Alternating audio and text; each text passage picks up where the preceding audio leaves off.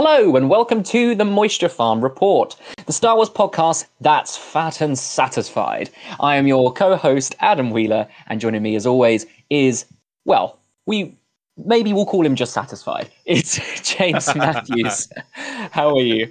Thank you very much. I'm glad you put that in there. No, I am feeling pretty chubby and satisfied because I've just finished my tea and it's very, very good. I just had a nice burger and chips. Ooh, I just had sausage and chips. Oh, nice! It's a Yeah, chip-tastic day. nice. Did you have any vegetables with it, or just chips? No, just chips. I was going to, and I thought, when you have a meal like burger and chips or fish and chips or something, you're like, no, I just want the two things that are listed in that meal. I don't want anything else, even though I know it's good for me. I just want the two things. All I want is just a pile of chips. Is that just too much to ask? But I'm also feeling quite chubby and satisfied from my sausage and chips dinner. But I am, as a result, feeling nice and warm inside and ready for this lovely podcast. I've got a nice little cappuccino next to me as well. Classic. So, and a gin and tonic. Very classic. We've gone either side of the scale with us. I think I've done every episode of this season under the influence a little bit, apart from like one we did first thing in the morning. Yeah.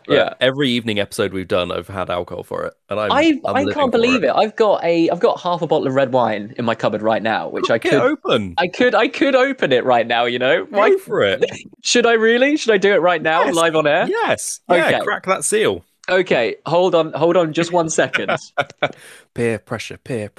Right, so I haven't got my earphones in, so I can't hear what James Matthews is saying, but I've got my earphones in now, so you can speak away. I'm just chanting peer pressure. Well, hopefully you can hear this. This is me just pouring a nice glass of Shiraz into a glass. Nice. Where's it from? It's from Australia, South Australia. Yes. 2019. I do like Australian red. 2019. Kununga Hill, if anyone is interested in the brand, just a local supermarket. And if that brand is interested in sponsoring this podcast, if you would like to. Well, now that we are on that topic, James, if the listeners do want to support the podcast, they can head on down to buymeacoffee.com/Moisture Farm Rep, where you can literally donate as little or as much as you would like. James, should I take a sip of my red wine? Yeah, go for it. Okay. Are you doing like the proper kind of swill and then you'll spit a little bit back into? Oh, I'm not spit. No, I'm not doing the spit, and I don't have quite the confidence to be able to hope it reaches back into the glass. James, have you been enjoying The Mandalorian and The Bad Batch recently? Of course, I've been enjoying The Mandalorian and The Bad Batch recently. What other emotions do you have watching them? It's been great, hasn't it? Well, I remember talking to you that I was a little bit disinterested with The Bad Batch, but I think it's kind of kicked into a gear recently. Yes, like a second gear. It feels like the plot has arrived. It feels like we're going somewhere, and it feels like they introduced sushi in the last episode. Did you notice? I didn't know. I completely missed this. So when they're eating at the dinner table, on the island that they visit, there's like little sushi little sushi plates that they're eating from, like sushi rolls, and I was like, that's nice. I missed it because I was concentrating on the little green monkeys that were running with on Omega's shoulders, because they reminded me of Grookey the Pokemon. I was just obsessed with it. James. Yes. Shall we get into today's episode? I think we should.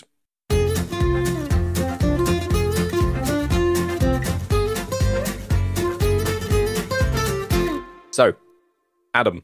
Yep. What is it that we're talking about today? Well, James, we are going to be delving back into, or at least continuing a kind of topic that we were exploring in the previous season when we were looking at how to construct a lightsaber. Yes. One of the parts of that episode was looking specifically at the inner workings of, well, the energy, like the thing that powers the lightsabers themselves.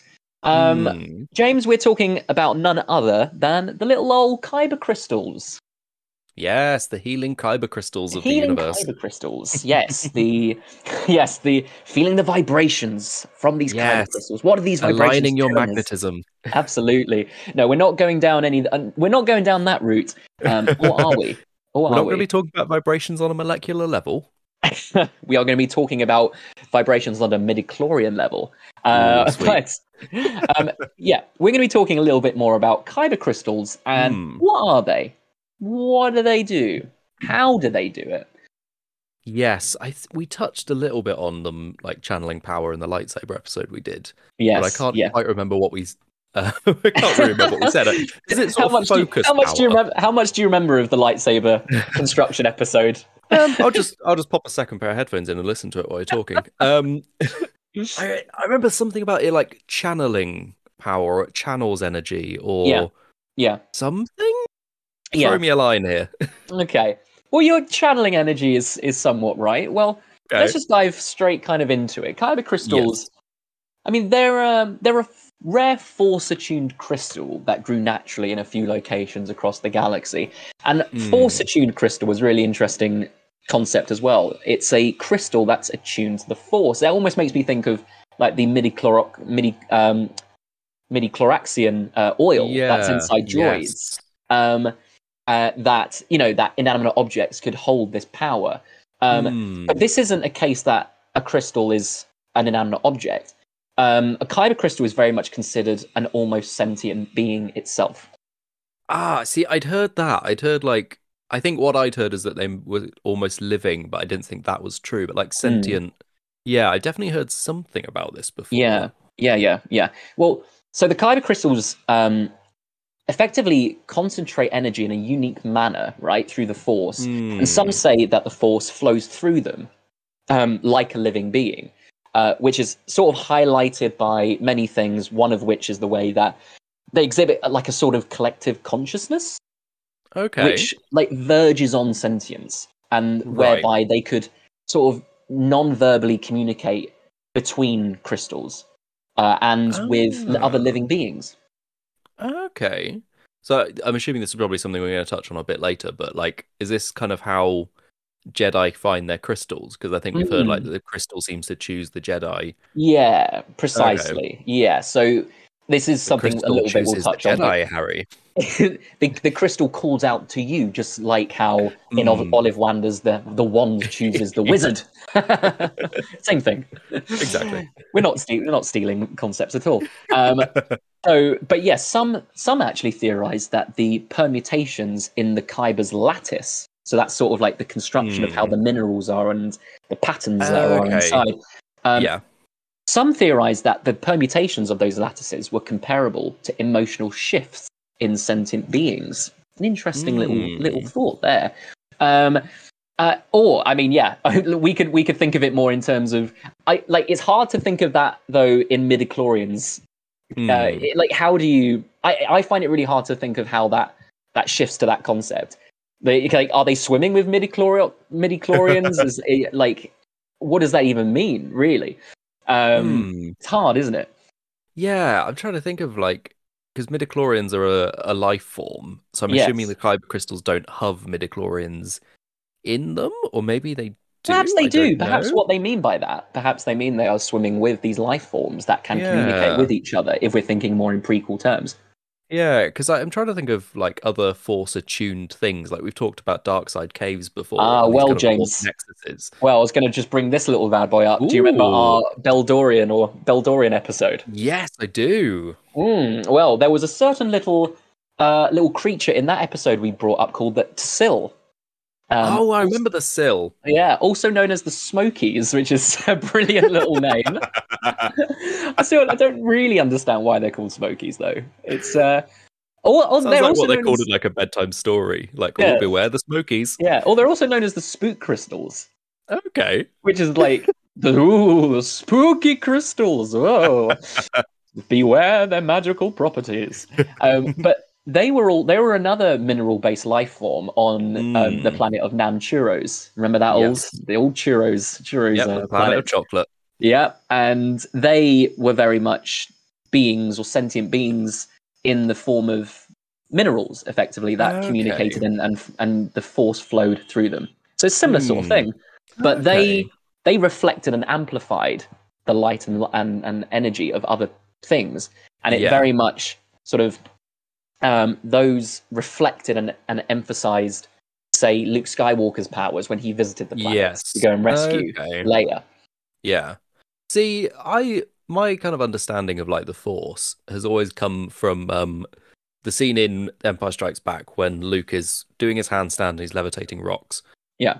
And Yoda's explaining like what the Force actually is, and I think he says something about how it flows like between you and me, and then like the ground and the rocks and stuff like that.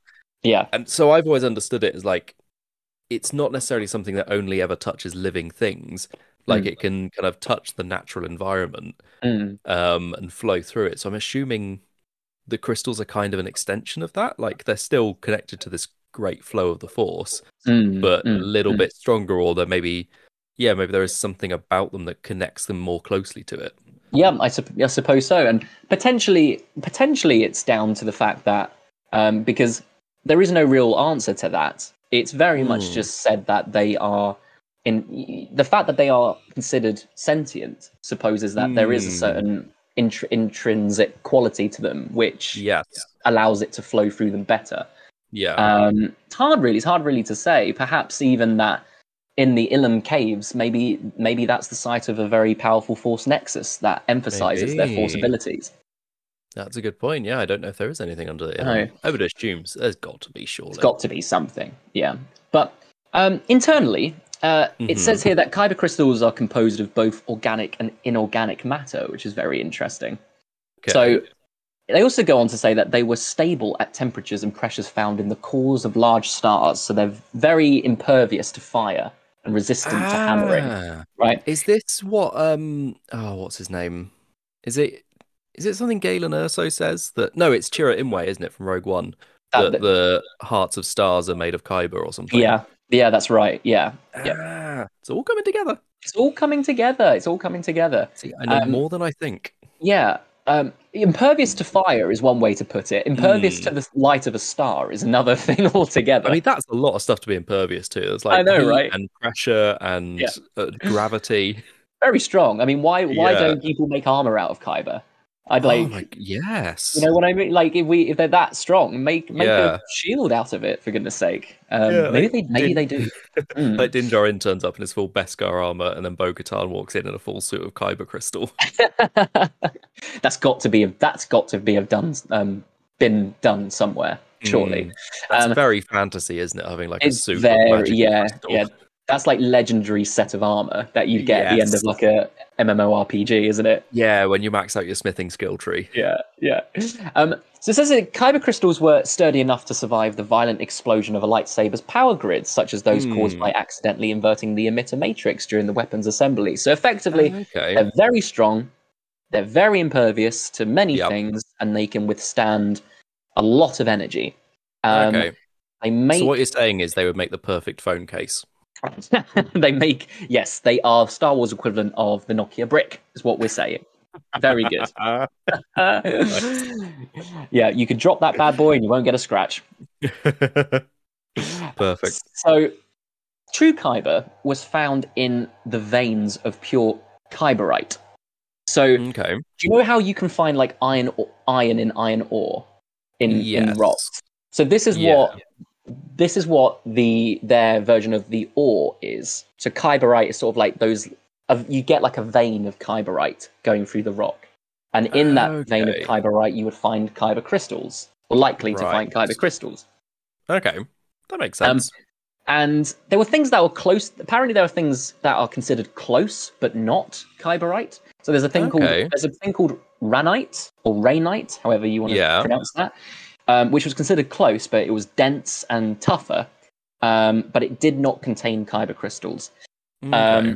The crystals were typically brought to the surface of planets by movements along fault lines and exhumed from the high temperatures and pressure conditions in which they formed.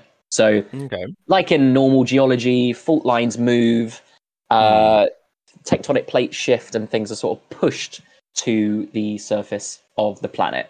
See, I would have been so much more interested in geology at school if we're told like the stuff that comes out of the earth can also make a lightsaber. I think we might have touched on this before, but they act really only to other organic life forms. So a Kyber crystal, very interestingly, would kind of react if living being came up to it, or especially with someone that's strong with a force came up to it and communicated with it. Yeah. So a Kyber crystal would not say, let's say, for example, it would communicate with something, and by doing so, maybe it would have a temperature change, for example. It would not warm a sheath or a towel or any other inanimate object. It would only respond to life, including that of a plant, right? Say, for example, if an individual were to wrap their hand around a crystal, the crystal would warm. But interestingly, weirdly enough, I don't know what this means, but it says that it would warm, but it would not change in temperature. What do you think that means? I have no idea. That's It's a really interesting concept. Does that mean that the individual that feels that warmth is feeling the force flow through it? Maybe, yeah. Or like, I don't know. Is it more of like a kind of an emotional warmth, or like a feeling of like inner warmth rather than an actual heat or something? It's like like a loving warmth. Yeah, that loving feeling. Yes. Yeah, it doesn't. Yeah, it's really interesting though, isn't it? It's just this sort of this emotional closeness to this crystal. Yeah. But that doesn't translate, obviously, to a temperature change. But interesting, isn't it?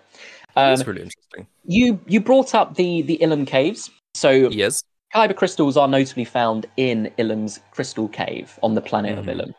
This is the place where they were most apparently abundant, and where the Jedi found and knew where they mostly went to find their crystals.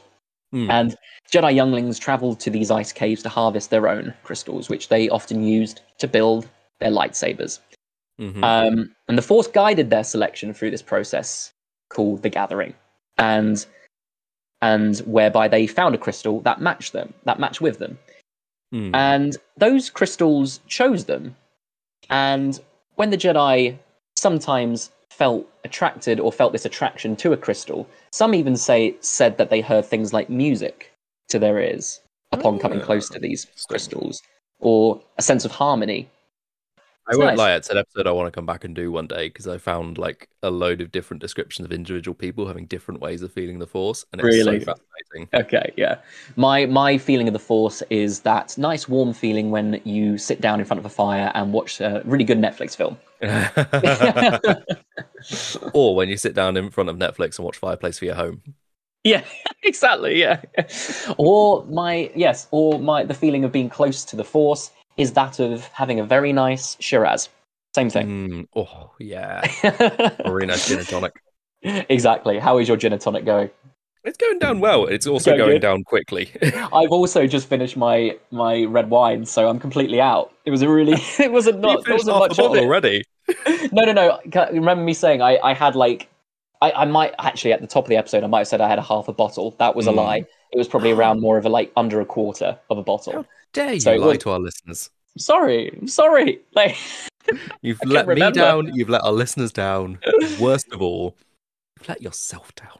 Well, sorry. Hopefully, I'll find a crystal that will redeem me and call out to me. But back onto the Kyber crystals. Yes. We will just quickly touch on that. As we've talked about, the crystals lacked color. So, as a popular misconception is that they are imbued with color and that they even shine with a color. Maybe they'll shine different colors, but no, they lack color completely. And before they were chosen by, they lacked color before they were chosen by Jedi. Okay. However, once chosen, most Kyber crystals, through communicating with their chosen Jedi, sort of found their color that was most synonymous with their user, if that makes sense. So the Jedi find them and they're just blank and empty. Yeah. And then something about this union between the Jedi and the crystal brings out a color. Exactly. Yes. Interesting. And most Kyber crystals being sentient beings. Yeah. They're not just static. They almost have like a personality, apparently. And apparently Kyber crystals are very passive in nature. Yeah. And therefore they are very attuned to that of the Jedi, who are quite, how do we say it, very righteous, and they aren't aggressive, and they aren't assertive. So apparently they're very much aligned and easy to attune to a Jedi for that reason. Okay. And a lot of the blueness that comes from a blue lightsaber, or at least from Jedi who find that blue color, it's a common color that is from a Jedi, and apparently it results from a number of things, but one of which is it's said to represent this idea of righteousness and bravery, which is mostly associated with what Jedi stand for.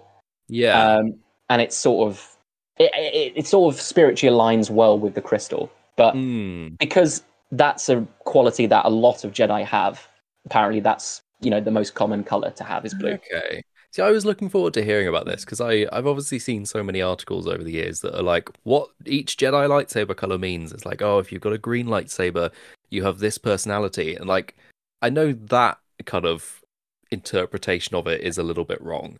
Yeah. But I'm also like, how does this color manifest? Like, why is it the one Jedi takes a crystal and it comes out green? Yeah. And another one takes one and it comes out magenta? Yeah. And like, I imagine there must be a lot of cultural associations in the galaxy or in the Jedi Order as well. Yeah. Like you come back and you've got a yellow lightsaber and they're like, oh yeah, we know that, yellow means you're more likely to be like this or something. Or it does draw on your personality in that sense. Yeah, well, apparently a green lightsaber or a green color is it's commonly associated with the attributes of spirituality, harmony, helplessness. And apparently it's commonly adopted by wiser Jedi and senior Jedi that attain this sort of oneness and this idea of calmness and wiseness and this feeling of wiseness. So Jedi I like wisdom because I would have a green lightsaber. Yeah, absolutely. Yes. I'm wise. Absolutely. Wise James, and wisdomous. Yes. Yeah. Did you know that you can find Kyber crystals from a number of planets, not just Ilum, right? Yeah. So not just Ilum, but there has been Kyber crystals that have been discovered on places like Utapau. Yes. There have been Kyber crystals discovered on Lothal, on Jeddah, on Exegol, Dantooine, Christophersis, and a number of different planets. So not just confined to Ilum. Yeah. But that is presumably where most of them are. It's most abundant on Ilum. Yeah, that is a lot more than I thought. I knew about Lothal and Jeddah. I didn't know about Exegol's really interesting, considering that's like quite a big nexus for the dark side. I know. Yeah, it's very interesting, isn't it? Maybe that's why Palpatine chose it to be his place. But maybe very interesting. The thrumming of crystals. But like that. Apparently there is a load of different types of Kyber crystal as well. So Kyber crystal, I think what I've gathered from my research is sort of like an umbrella term for a number of different crystals that originate from different planets. Okay. And from what I've got here, you've got Ilum crystal, which is a type of Kyber crystal. The ones that are found on Christophersis are a Christophersis crystal. Yeah. For example, the ones on Jeddah are a Jeddah crystal. Sensing a pattern here. Yep, exactly, and so on and so on. They're not all like that. There's one called a Barab ingot, which is apparently a type of Kyber crystal. But they're all very much that. They're very much similar to the type of Kyber crystal that we know and we associate with. So, are there any differences then between different ones from different planets? Like, is there a reason the Jedi take them from Ilum and not? Think that I couldn't go through all the different crystals one by one. From what I gathered, I've got a feeling there is. I've got a feeling there is a slight differentiation between each type of crystal. Because the Jedi had a temple on Jeddah. There's the holy city, so I'm assuming some of them got there, like maybe in the ancient past, maybe not in like the Republic era, but yeah, I'm assuming Jedi took crystals from Jeddah for their lightsabers as well as Ilum. But I would assume if Exegol is like a nexus of the dark side, that maybe they wouldn't take crystals from there, even if they knew the planet existed, because they'd be like, I don't know, unstable crystals or corrupting or something.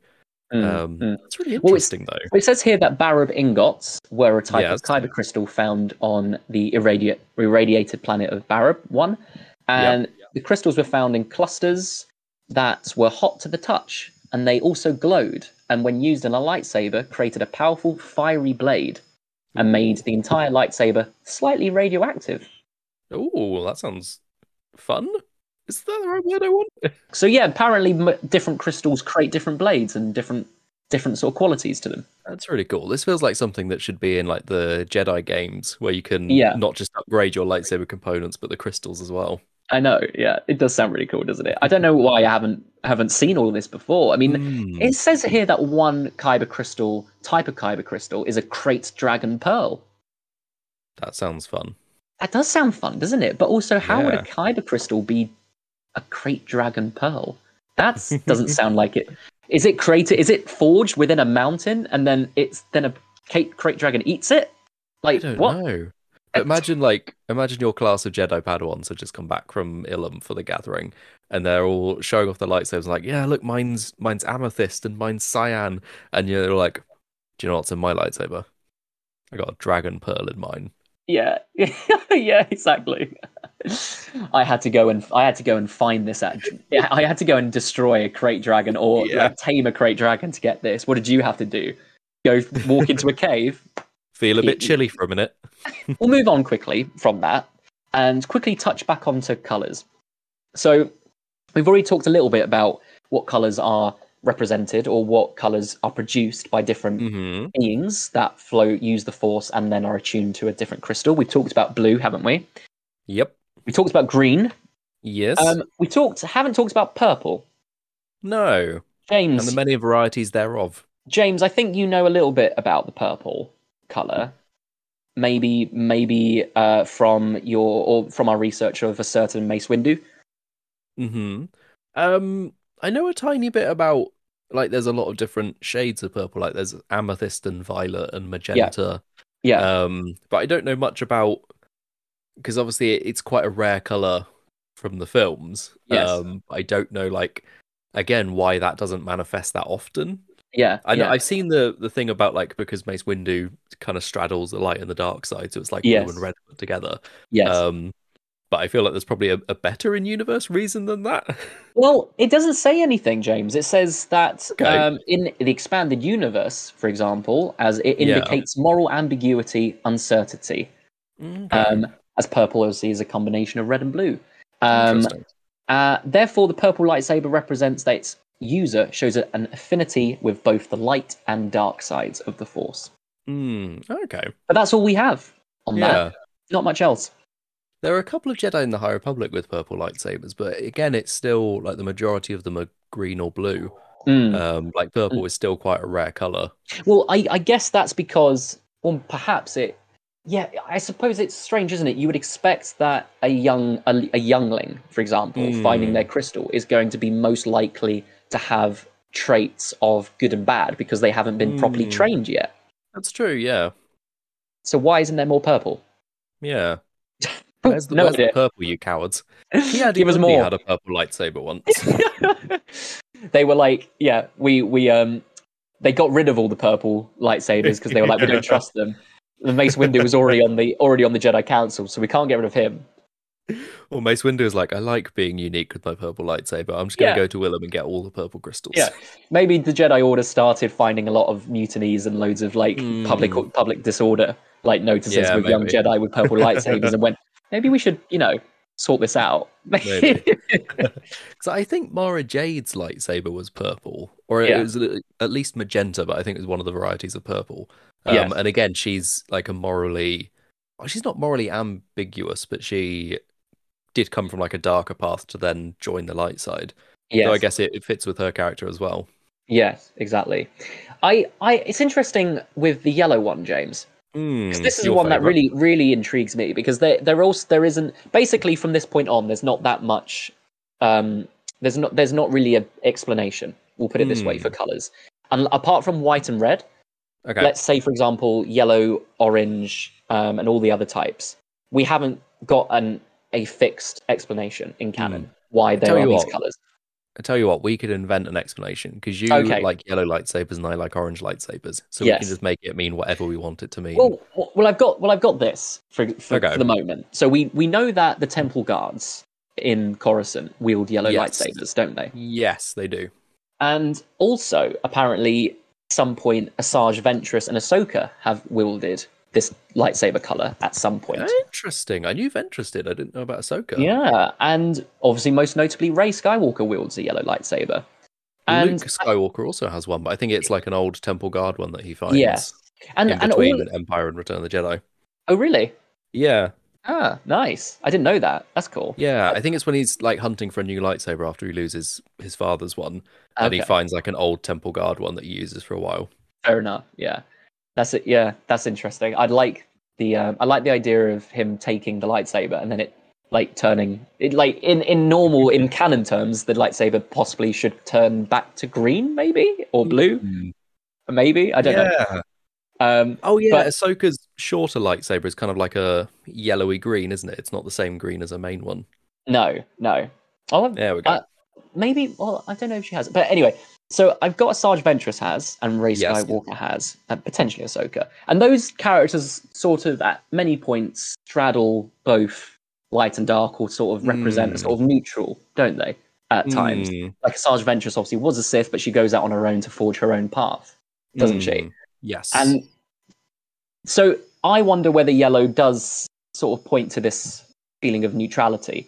But that sort of is the same as white lightsabers, which is the problem. And white lightsabers were primarily used by people like Ahsoka Tano. And Ahsoka retrieved these specific white lightsabers from the lightsaber of an Inquisitor, the sixth brother, who she killed during the Imperial occupation of Rada, and not to be confused with the drama school in London. And while didn't see that coming. neither did I. God damn it, the Imperials taking over our drama institutions and our actors. They always come for the drama schools first. I know. And apparently, so obviously this lightsaber emitted a red blade originally, but Ahsoka was able to take it and purify it with using the Force, and restored it to a white color, which ended up representing her status as an autonomous individual, and she was no longer affiliated with the Jedi, and she had no affinity to the dark side either. So I feel like white also symbolizes that as well. Yes. And therefore that's why I'm a little bit confused as to what yellow could be. Yeah, well, I guess there's another pulling out more High Republic Jedi. There's a Jedi called Jorah Marley who is also Togruta. Okay. And she has a white lightsaber that I think she took the crystal from like an ancient Sith light spear. Yeah. If I'm remembering this right, and she purified that and made a white lightsaber crystal from it. Right. So I guess it's less about like the kind of the path they're following and maybe more about like their purity with the Force or something. Possibly. Whereas I guess with Ventress and Rey, they both have moments where they kind of come back from a darker path. Yeah. More so with Rey than Ventress. I'm not entirely sure where Ventress's story goes, but yeah. Well, let's go to our red lightsabers. Yes, let's delve into darkness. And Kyber crystals, as we've talked about, they were inherently attuned to the light side of the Force. Yeah. And they resisted any urge by dark side practitioners to use them in lightsabers. That's interesting. Like they sort of rebel against the dark side when it's being channeled through them. Apparently, with cool. one crystal in particular that belonged to the Jedi Master Kirak Infila. Apparently, this crystal subjected Darth Vader to intense visions that almost drove him insane when he tried to use it himself. Yes, that was the crystal that Vader took to put in his new lightsaber. Yes. The comic here somewhere. It's a dope story. Oh, really? Yeah. It's interesting though, isn't it? Because then that does insinuate that it is almost sentient. It's like it's a defense mechanism. Yeah, and it reminds me a little bit of when Ben Solo bled his crystal when he became Kylo Ren. Yeah. Because I don't know if you remember when we talked about this back in season 2? Yeah. But when he bled his crystal, like the crystal cracked, and that's why his lightsaber is all like sparking and Yes. has those bits off the side. Yes. And I think that was a similar sort of thing. Like he had to subject it to so much because it was fighting back against him that it actually broke the crystal. Gosh, wow. Yeah, that's really cool though. The idea of a crystal like fighting back against the dark side. I know, and I think that's that you would just if you wanted to keep out a dark side user, you just line your house with Kyber crystals, wouldn't you? Like when you put conkers in the corners of a room to keep a spider out. Exactly, yeah. Away with you. Putting the holy water in the corner as well, putting everything. Like, yeah, they just try and walk through the archway and they just start, like, it starts singeing them. It starts getting really hot to the touch or something. Cool. It's really cool. So, yeah, apparently the Sith were unable to forge this unseen bond, and thus had to steal their Kybers and employ other methods to build their lightsabers, mainly sometimes creating little synthetic crystals. Yes, I've heard of them before. Yeah. I think Palpatine tried to create a couple of synth crystals before, and many Sith have tried, and they and of course they're not Kyber in any kind of way. Yeah, they're not attuned with the Force at all. I think they're very much just vessels to try and what's the word? Channel and diffract energy from other power sources, but not flowing with the Force in any means, so maybe not as powerful. So Sith had to, as you've mentioned, James, go through a process of bleeding their crystals in order to use them. And this consisted of pouring all of their hate, their fear, and the dark side of the Force into these crystals. Yeah. And that caused them to bleed and turn red. As you said, sometimes doing it too much made them crack. Very sad. Very sad indeed. A poor Very crystal as well. I now know. That we know they're sentient, you're like, oh, that must be horrible. It must hurt. Well, it makes me think of when, Kylo Ren is kind of using the Force to go into Rey's mind. And very similar sort of sensation, I would imagine. Yeah, because so much of the dark side is centered around pain. Like, like you said, they're kind of invading people's minds and lightning and everything. Yeah, just, I mean, if it causes reaction to turn the crystals red, like it's called bleeding them for a reason. Yeah. So the Kyber crystals were noted for their unmatched ability to channel energy and generate enormous returns. And that's why, to this end, numerous individuals, as we said, attempted to make synthetic crystals that usually came out very highly unstable and explosive. So, if a crystal was subjected to forceful attempts to study it or harness it, apparently it would try and flee, and it would hinder those that sought to use it against its will. Okay. Apparently, furthermore, those that worked in proximity to them, like we talked about with certain users like Darth Vader, would experience things like headaches and a loss of sleep and become like insensitely like frantic and fixated over the crystal in the process, that's interesting. It's just so cool, isn't it? It's just that another way that the Force is flowing through the crystal and almost taking control of the people around it. As a result, even those without Force ability. Apparently, Galen Erso witnessed firsthand their ability to channel big amounts of energy. He interestingly looked at this thing called... he was studying this thing called the day and night lattices of the Force. Okay. And according to him, when you realigned the crystal's lattices along the dark or nighttime axis of the Force... Galen postulated that it could allow for greater control over the crystal's tendency to diffract, and thus a technology could be used to force the crystal to obey their masters.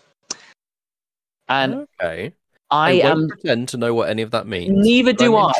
Neither do I. When I read that, I went, excuse me? Like, what does that even mean? I got a bit stuck because as soon as you said day and night lattices, I imagined like the lattice on top of a pie. But where you've got like maybe the strands going in one way are like a white pastry and the strands going the other way are black pastry or something. Yeah, like pudding pastry or something. I feel like it. What I'm getting from that is almost like there's a Kyber crystal has like multiple chakras, and if you were to somehow give it a different, like an evil chakra, then it will be like, haha, I can control it now. What else I've got on that is the abundant Once that happened, the abundant yield produced could be siphoned off and used as enriched energy, and without containment, the yield could result in a catastrophic event capable of wiping out a large population center. Well, I know he put it to that kind of use. Maybe it's talking about just the idea of making a crystal unstable and utilizing that potentially. Because I'm assuming this is part of his research for the Death Star. Yes, the laser was powered by Kyber crystals. Maybe to create that kind of power that could destroy a planet, you had to realign the chakras a bit. Let's just quick touch on that. This idea of capable of wiping out a large population center. We've seen that in situ in Star Wars with that large. Well, Kyber crystals weren't just little crystals; they could be discovered as giant Kyber crystals as well.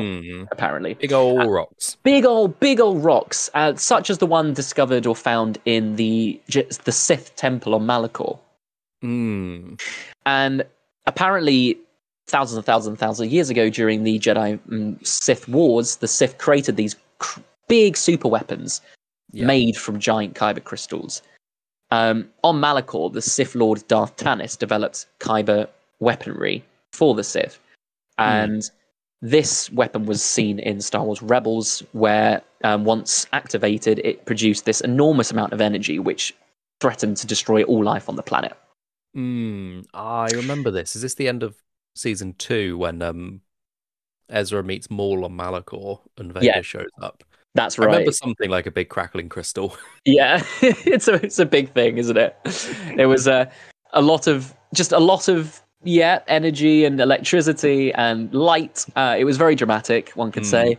I can't even remember how that is dramatic. I can't remember how that ended. Like, did the weapon actually go off? Did it stop? What happened to it? I can't remember. I think they might have stopped it, but I think the temple collapsed. Oh, maybe. And maybe the temple collapsed on itself and stopped it. Because all I remember is the team escaping and Ahsoka and... Oh, that's right. Ahsoka and Darth Vader were together. Like, maybe she brought down the place on top of them. Yeah. I got a feeling like Ahsoka was holding Vader off and Ezra maybe shut the crystal down. Yeah, that I'm trying to read the synopsis now and I'm not taking it in. Possibly makes sense. Did you know that? Well, there was another giant Kyber crystal that was discovered on Utapau during the Clone Wars. Yes, is this in like one of the lost episodes of the Clone Wars or something? I think so. Yeah, apparently the Confederacy attempted to acquire the crystal, but it was also discovered by Obi-Wan and Anakin. And the Jedi were able to prevent the crystal from falling into the Confederacy's hands, effectively. But those big old crystals, they're not to be used by the wrong people. We don't want to do that. No. Wasn't there a big one that was also in another one in Star Wars Rebels, which was discovered by Ezra and Saw Gerrera. And Saw Gerrera. Yeah, it was on like an Imperial transport. That's right. Which I assume was probably going to the Death Star. I would imagine so. Yeah, potentially either to be broken up into little pieces or to be slotted into a nice little plate. I'd imagine. That one, didn't it end with destroying the entire Star Destroyer that it was on and sucking in many other ships? I think that's how it ended. Yeah, I've got a feeling they somehow made it they destabilized it and got it to destroy everything, which is just another example of how, you don't mess with Kyber crystals. Like, don't hurt them, because they will they will hurt you back. They will mess you up. They will mess you up. So we've touched a little bit there about sort of different types of Kyber crystals and, their capacity for destruction while also harnessing energy and being sentient creatures, fighting back against things. A tiny bit of history, I suppose, is that, Kyber crystals with all these properties, I suppose, were always, maybe throughout the years, seen or worshipped by primitive societies for these properties. So, this sort of glowing or this gem which emitted these qualities of being fire resistant and nearly indestructible, and that communicated with certain individuals. It's quite easy to see why people would see that almost like a god, right? Yeah, I can imagine that. Yeah. And it's like almost like the talking. Is it the burning bush in the Bible? Yeah, kind of like a similar sort of idea, really. This idea that there's this talking voice coming from this inanimate object. I'd like to see the first person in that culture who is like, I don't know, at a village meeting or something, and they're whispering to their friend, and like, "Did you have you ever heard that big rock speak before?" So yeah, over the centuries, of course, the Jedi amassed an almost an exclusive right to the crystals, protecting and collecting them, and decorating their temples, and powering their lightsabers as a result. I find this. I think this is a really interesting point. Some saw this collection of the Kyber as proof of the Jedi's inordinate greed. Yes, and their secrecy over its nature as a result of their wish to remain in power. I kind of get that point. Others saw the Jedi as protecting the galaxy from those who might use the power of crystal from dark purposes. But I suppose for a lot of the galaxy, Kyber crystals remain a mystery just because of the Jedi not wanting it to fall into others' hands. But you can imagine why a certain paranoia would have come about because of that. Yeah, I can imagine if you know a tiny bit about them, but you don't really know what they are, and all you like is like, oh, it's this crystal that can harness great power or something. Yeah, you think, oh, why can't we have that to power our cities or something, or power our starships? Yes. Whereas the Jedi are like, we've seen the Sith build planet-killing weapons with these things. Yeah, we're not letting the wrong people have them. Yeah, but yeah. I guess maybe it comes from the kind of hyper protective nature of the Jedi, in a sense of like, we can't trust the galaxy to know how to use these in a good way. We assume that they'll use them for evil eventually. Of course. So we'll just keep them to ourselves. But yeah. Share your crystals, guys. Share your crystals. Give everyone else the chance of vibrations. Don't just hog it. Come on. What are you doing? Let everyone else feel the good vibrations. Yeah, exactly. Yeah. I mean, and that really is sort of almost coming to the end of all my notes for the Kyber crystals, James. So is there anything else you wanted to quickly touch on or ask? Oh, no, I think you've answered everything that I had to ask. Mostly it was to do about the colours, because that's the thing about them. But I suppose you're right. Fascinating. I love the potential of a Kyber crystal. Yeah, it's like, we know it as something that powers a lightsaber. Yeah, but then we're like, no, it can also power something like the Death Star, or it can talk to people. Yes, or it can do all of these things. It's got lattices and songs.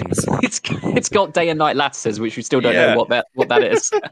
But one day we could find out. Maybe there'll be a whole comic book series that's like Star Wars : Day and Night Lattices.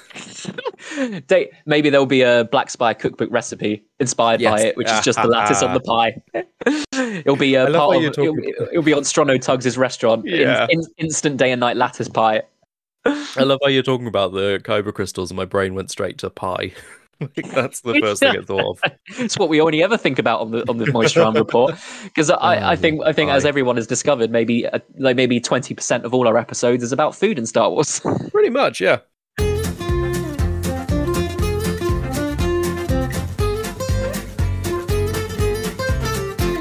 So, James, we've obviously touched we've touched on a lot of things about Kyber crystals today, and we have sort of mentioned about specific Kyber crystal color. What is it about the orange crystal that you love so much? Why is it your favorite? I don't know. I think it's mostly just the color orange. I like the color orange. Yeah, but there's a part of me as well that I won't lie. It's because no one has one, and you like to be exclusive. Yeah, like I love green. I probably would have a green lightsaber. Yeah, but everyone's got a green lightsaber. I always find that the orange to me looks very much like how how you would construct something like that on Earth to replicate it would look like. Yes, it looks like a kind of superheated beam, doesn't it? Yeah. I mean, I love magenta. I love yellow. Nothing against blue and green. Like, I like them very much so. Everyone has them. If it's gonna be any tint of blue, it's going to be for me the lighter shade of blue. The cyan. Yeah, cyan. I do like that one for some reason. Yeah, or if we go to Star Wars Celebration, hopefully they'll have some there to get. That'd be perfect. I really hope they do. I looked through some of the the traders and the merchants that are going to be on the exhibit hall, and I couldn't quite see if there was any lightsaber sort of sellers. There's got to be something, surely. Surely, I mean, maybe they would sell out quite quickly, because I'd say that would be quite, unless they're very expensive, maybe not, but that would be a popular thing to go to buy for sure.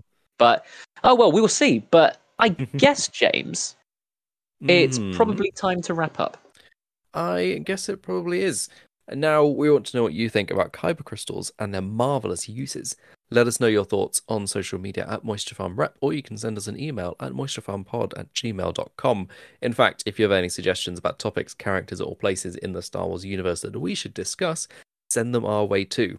And as always, you can reach us on Twitter. I'm at James16Matthews. And I'm at Wheeler_Deals. And if you like this episode, why not subscribe and leave us a review on your platform of choice? And if you want to support the show, you can literally buy us a cup of Jawa juice at buymeacoffee.com/MoistureFarmRep. Thank you for listening to Adam and I. We'll be back next time to discuss more of the incredible universe that is Star Wars. But until then, we'll see you next time on the Moisture Farm Report.